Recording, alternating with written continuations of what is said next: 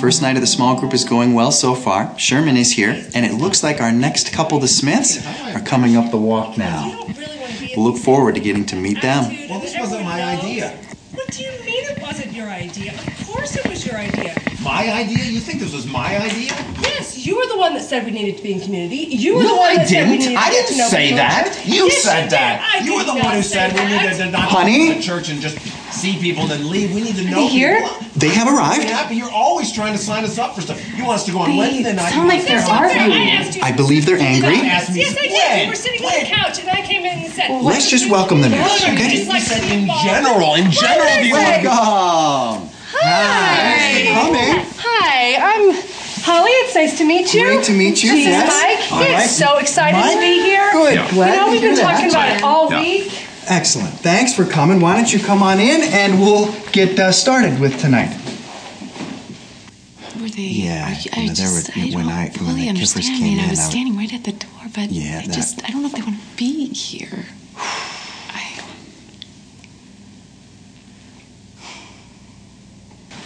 Well, Mike and Holly, we're sure excited to have you guys join us. Feel free to take a seat on the couch if you would.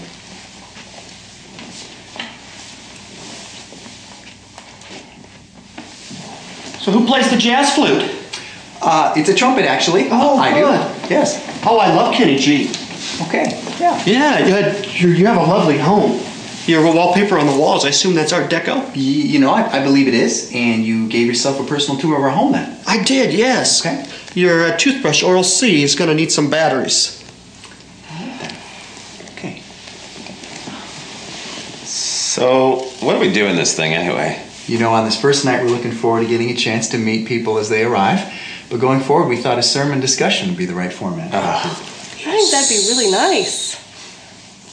This is the only thing at church that I have been able to drag my husband to, and now we're going to discuss the sermon. I know the people at this church really like the pastor, but honestly, I've heard better.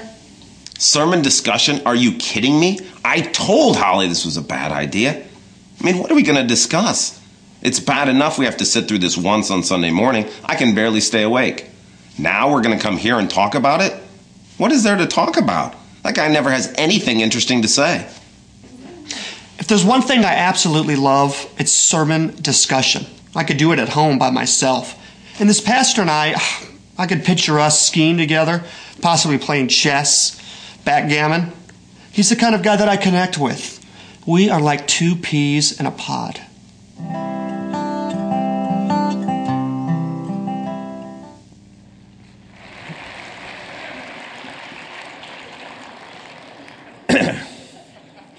Man, that couple, they need some counseling, I think.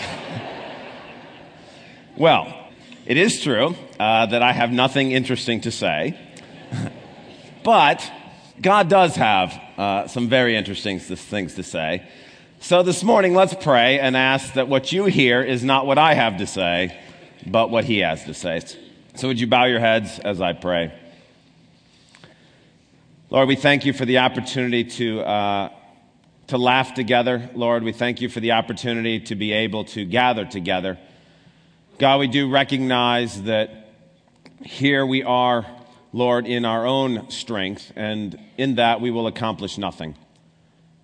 But God, you have pulled all of this together this morning. You have given us this facility to meet in. You have arranged everything this morning, Lord, so that we might be able to hear your voice. And God, we know that we don't need all of this stuff to be able to hear your voice. But we pray, Lord, that it would remove any barriers or obstacles and that you would help us now to be ready and willing to listen and to obey. In the name of Christ we pray. Amen. This past week I had the opportunity, a woman came to me and said that God really spoken to her through last week's sermon when we were talking about speaking truthfully to one another. Now, nothing gives me greater joy than to think that God is actually speaking through and to people during this time in which we're gathered together.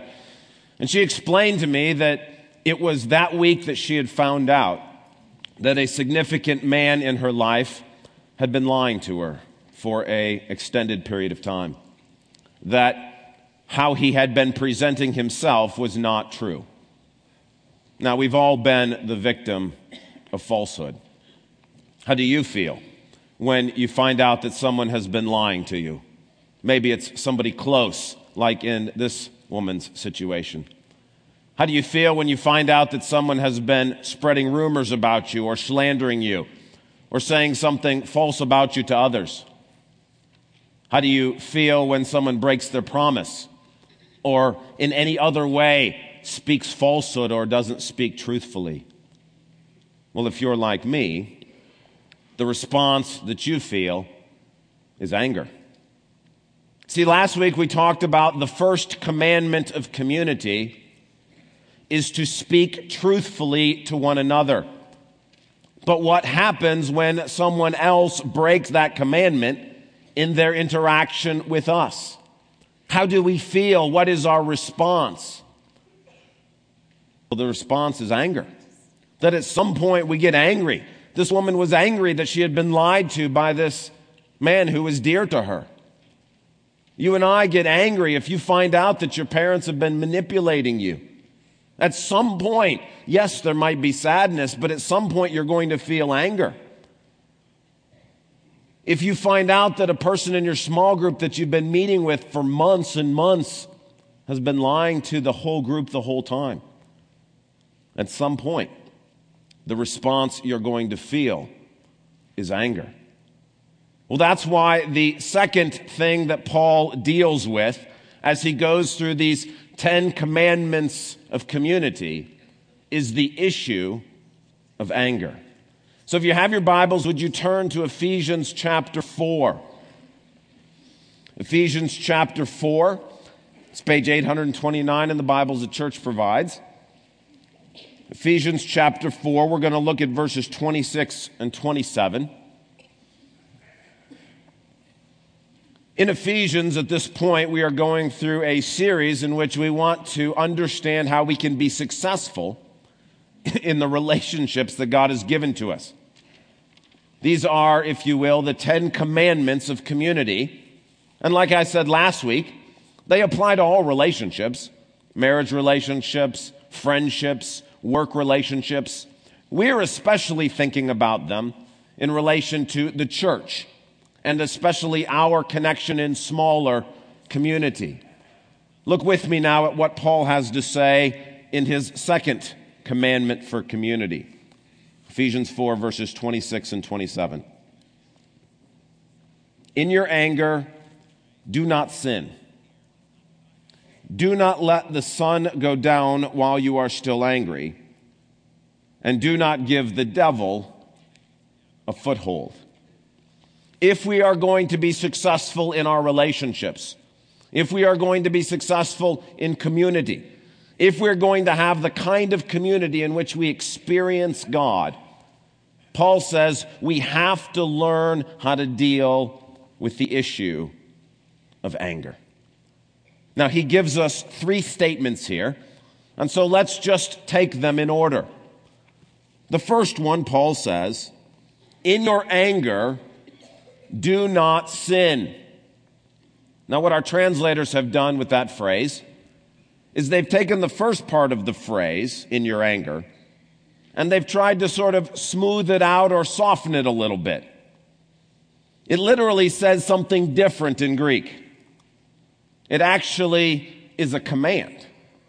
It says, be angry and do not sin. But the translators are wanting to sort of soften that a little bit, because if it's a command, it sounds like God is commanding us to be angry. And that raises some issues, because if you glance down just a few verses to verse number 31, same chapter, Paul says, get rid of all bitterness, rage, and anger. So, what's going on here? Is Paul contradicting himself? In verse number 26, he seems to be implying that anger is something that we do, and perhaps even something that's okay or good. And in verse 31, he then turns around and says, get rid of it. So, what are we to make of this? Well, this highlights a tension that the Bible has in dealing with the issue of anger. See, as opposed to something like sexual immorality, which is always presented negatively in the Bible, the issue of anger is sometimes positive and sometimes negative. After all, there are lots of instances in which God gets angry. So what are we to make of this first statement? Be angry and do not sin.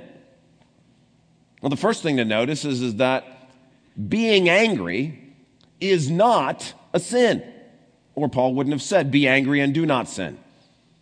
Now, it seems like it can lead very quickly to sin, but anger itself is not automatically a sin. This is why in 1 Corinthians 13, verse 5, Paul says, love is not easily angered. It does not say that love is never angered.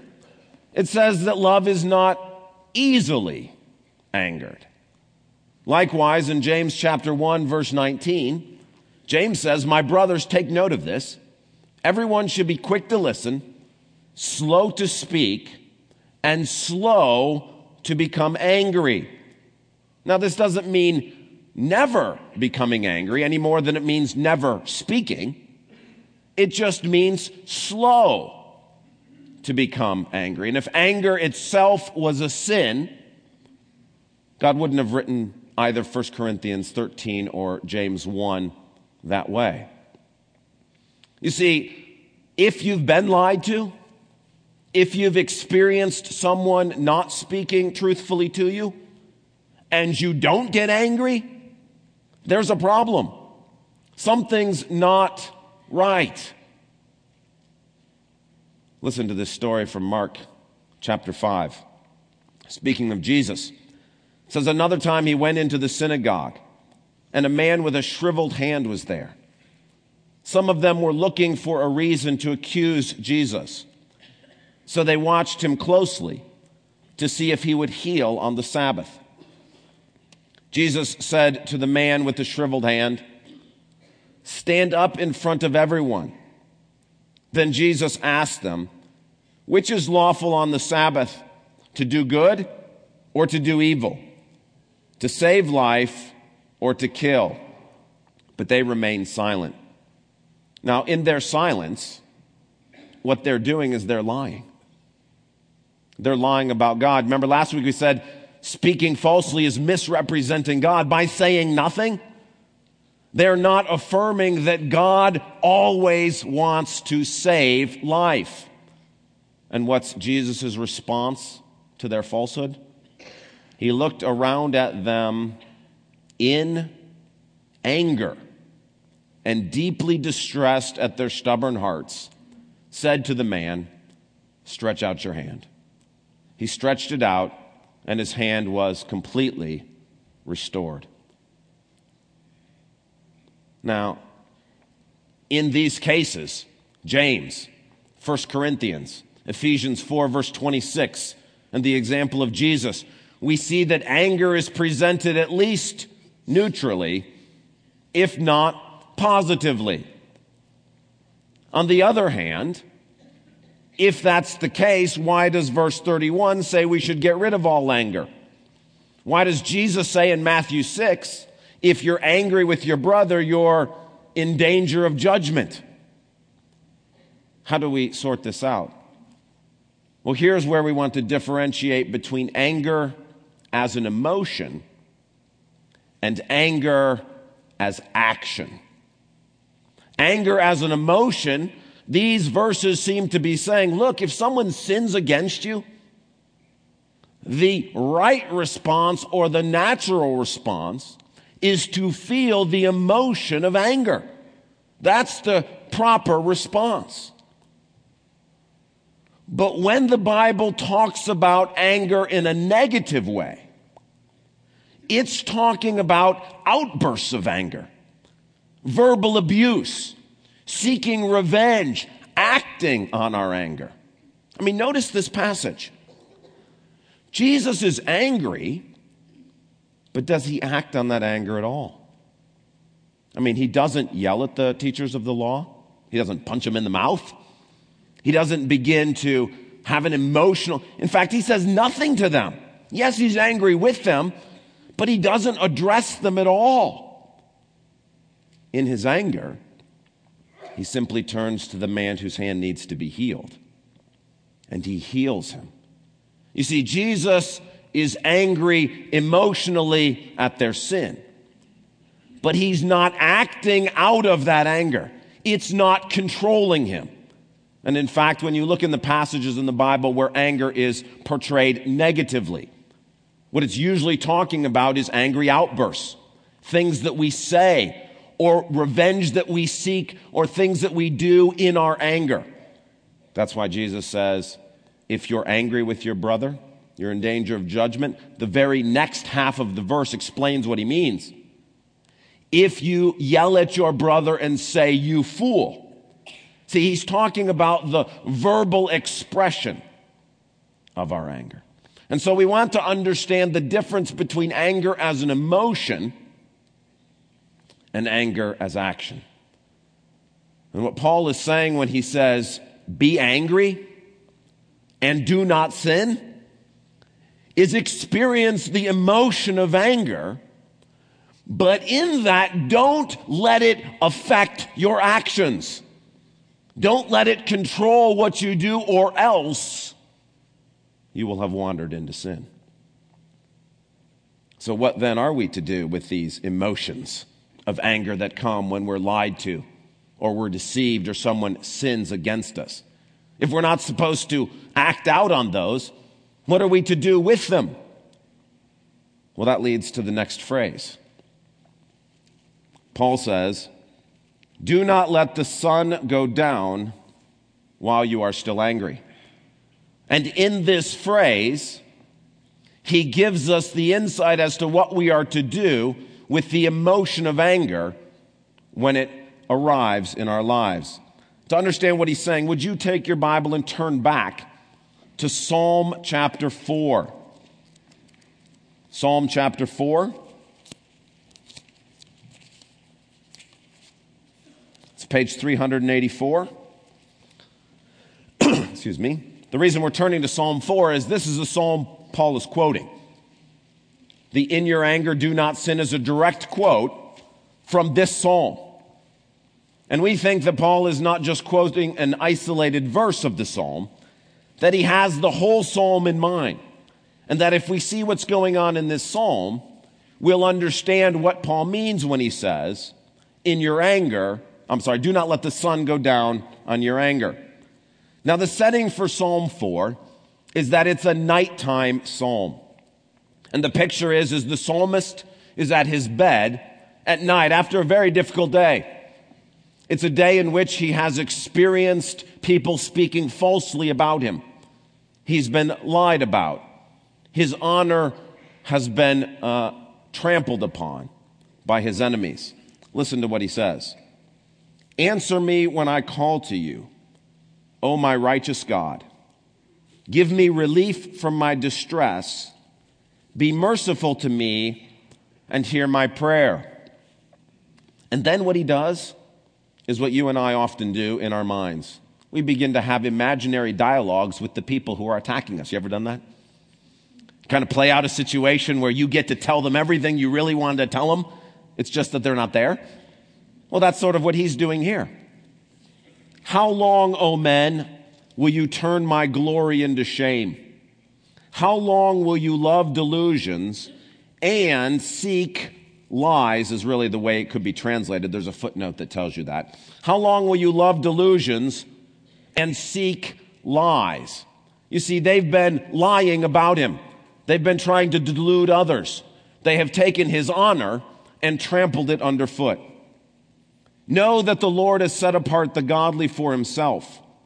The Lord will hear when I call to him.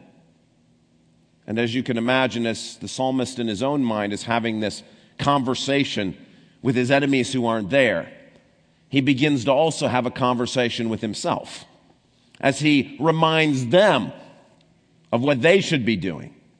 He also begins to be reminded of what he's supposed to be doing. And look what he says. In your anger, do not sin. When you are on your beds, search your hearts and be silent. Offer right sacrifices and trust in the Lord.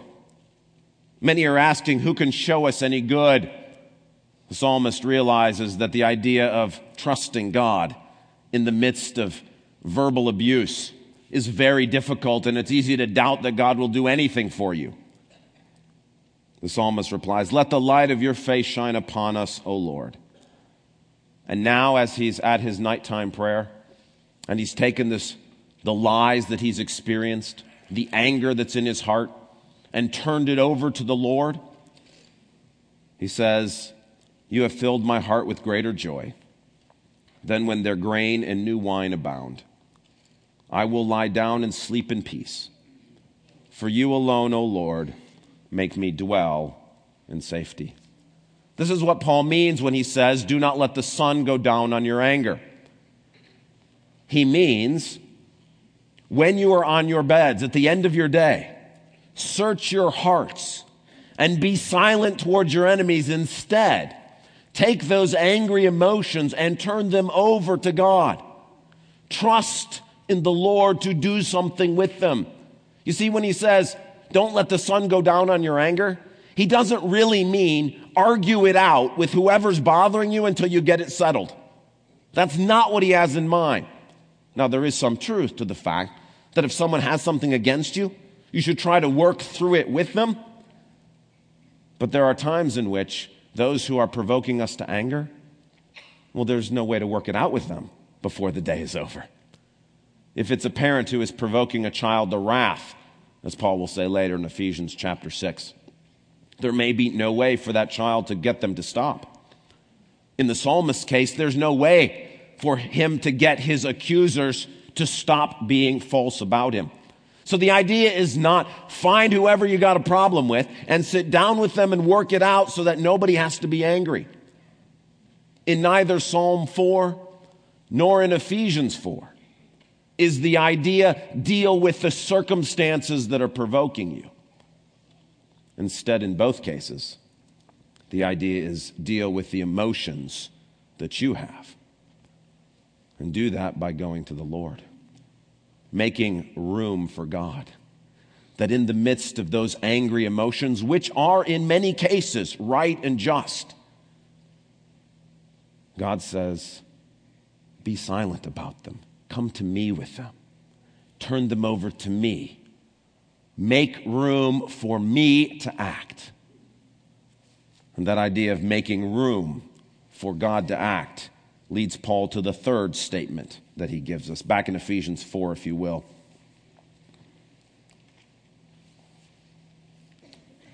Be angry and do not sin. Do not let the sun go down while you are still angry. And finally, Paul says, do not give the devil a foothold. Now, another way of translating that phrase is do not make room for the devil. Don't make room for Satan. And the idea that Paul has in mind is an idea that he's presented in the same sort of way but slightly differently in Romans chapter 12. There he says, do not repay anyone evil for evil. Be careful to do what is right in the eyes of everybody. If it is possible, as far as it depends on you, live at peace with everybody. Do not take revenge, my friends, but look at this. Leave room for God's anger or wrath. For it is written, it is mine to avenge. I will repay, says the Lord. The words leave room and anger are the exact two words that show up in our passage in Ephesians 4. The idea seems to be that anger itself is not a sin. What it is a doorway. And one of two people is going to walk through that doorway. It's either going to be Satan or God. You see, anger creates space. space in our lives for something to fill that. Paul says, don't let Satan come in, because that's what anger is. And when you engage in angry outbursts and yelling, when you take revenge, when you allow anger to inspire your actions, Paul says it's not really anger. It's Satan who's come in to control you. You've made room for the devil.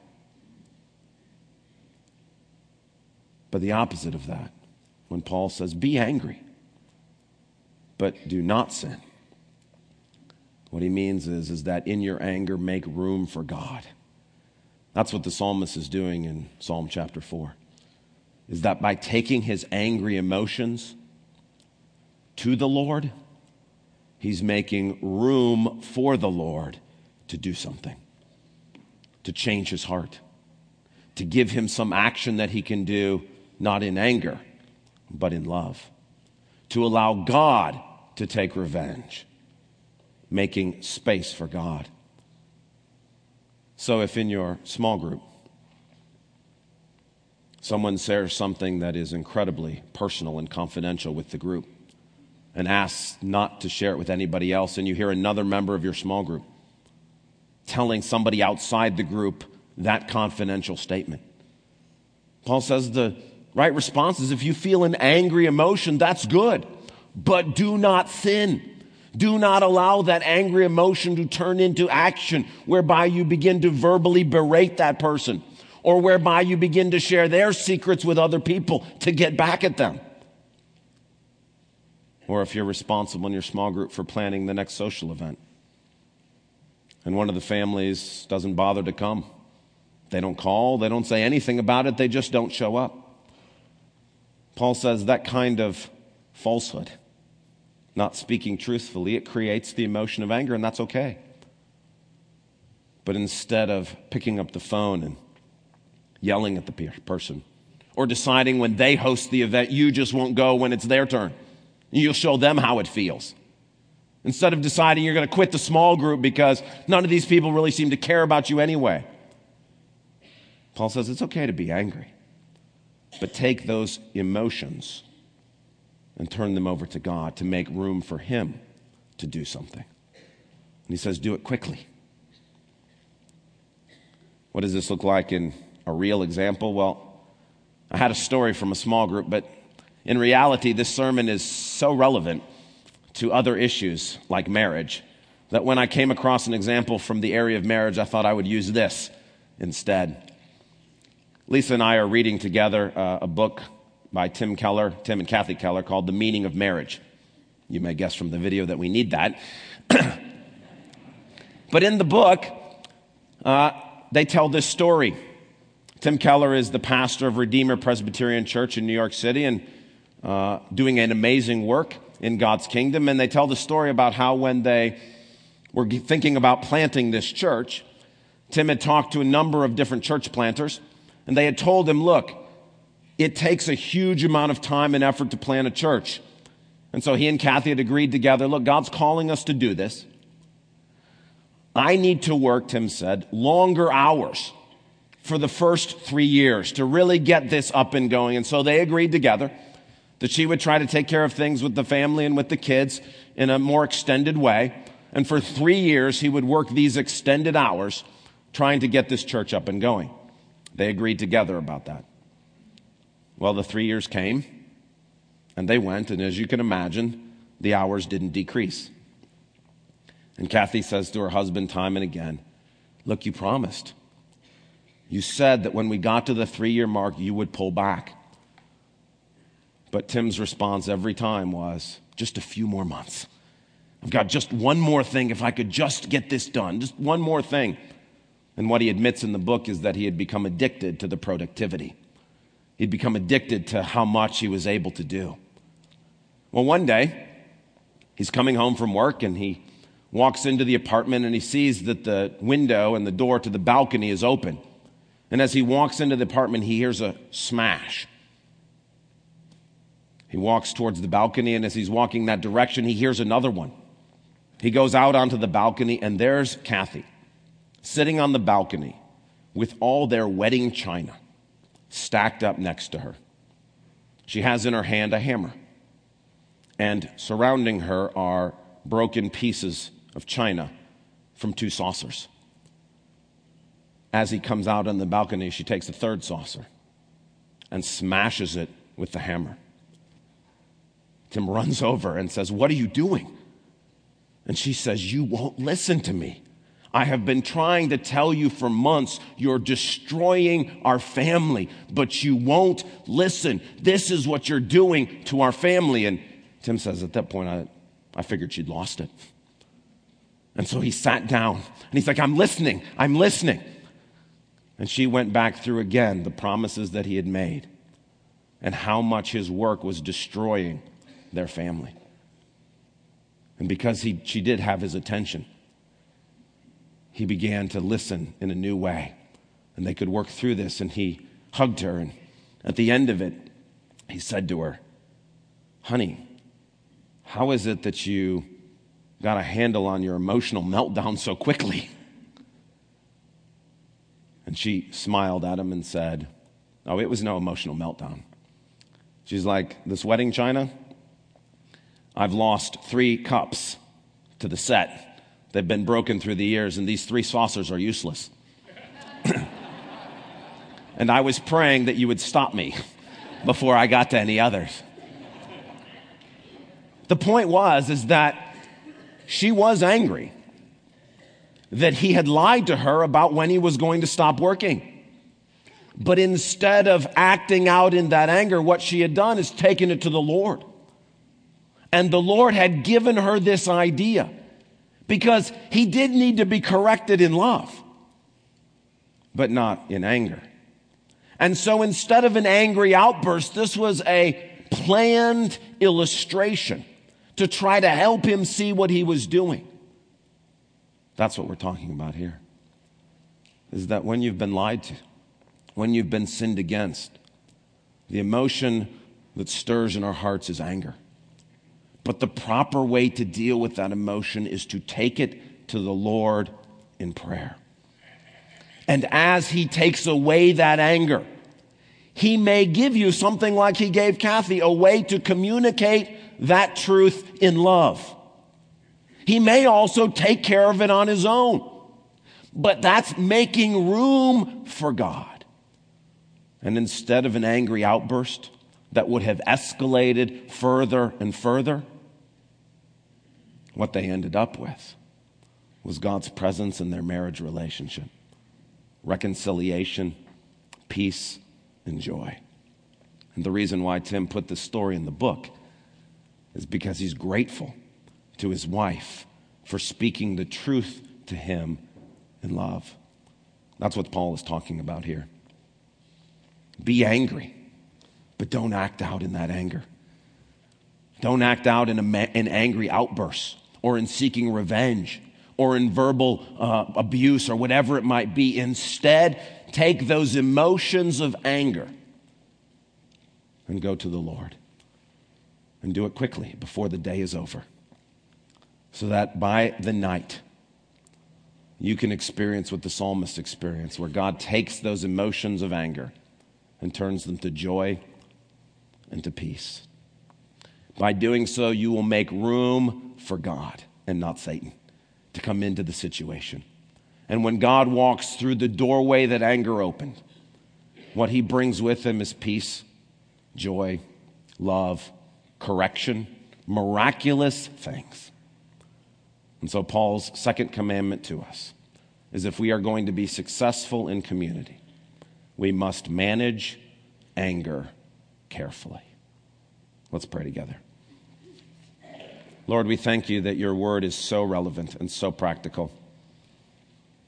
God, we have little video clips that make light of us arguing with one another in marriages, or feeling conflict in small groups, or experiencing difficulty with parents and children. Lord, but these are very real things, and in many of our lives, Satan has a huge foothold. That anger has been a doorway through which he has come into our lives and is controlling our actions. God, I pray for your forgiveness and grace in all of this, that you would help us to manage the anger carefully, God, thank you that we can take everything to you in prayer, that we can turn these things over to you and make room for you to act. I thank you for Tim and Kathy's story. I thank you, Lord, for the way there are many people here this morning who could share that story. And thank you for the woman that I talked to this past week, whose anger was something she was using to make room for you. God, I pray that would be true in all of our lives. Forgive us for our angry outbursts, for our angry attacks on one another. Help us, Lord, instead to come to you with all things and to trust you in all things, that you might be present in every situation. In your name, Jesus, we ask. Amen.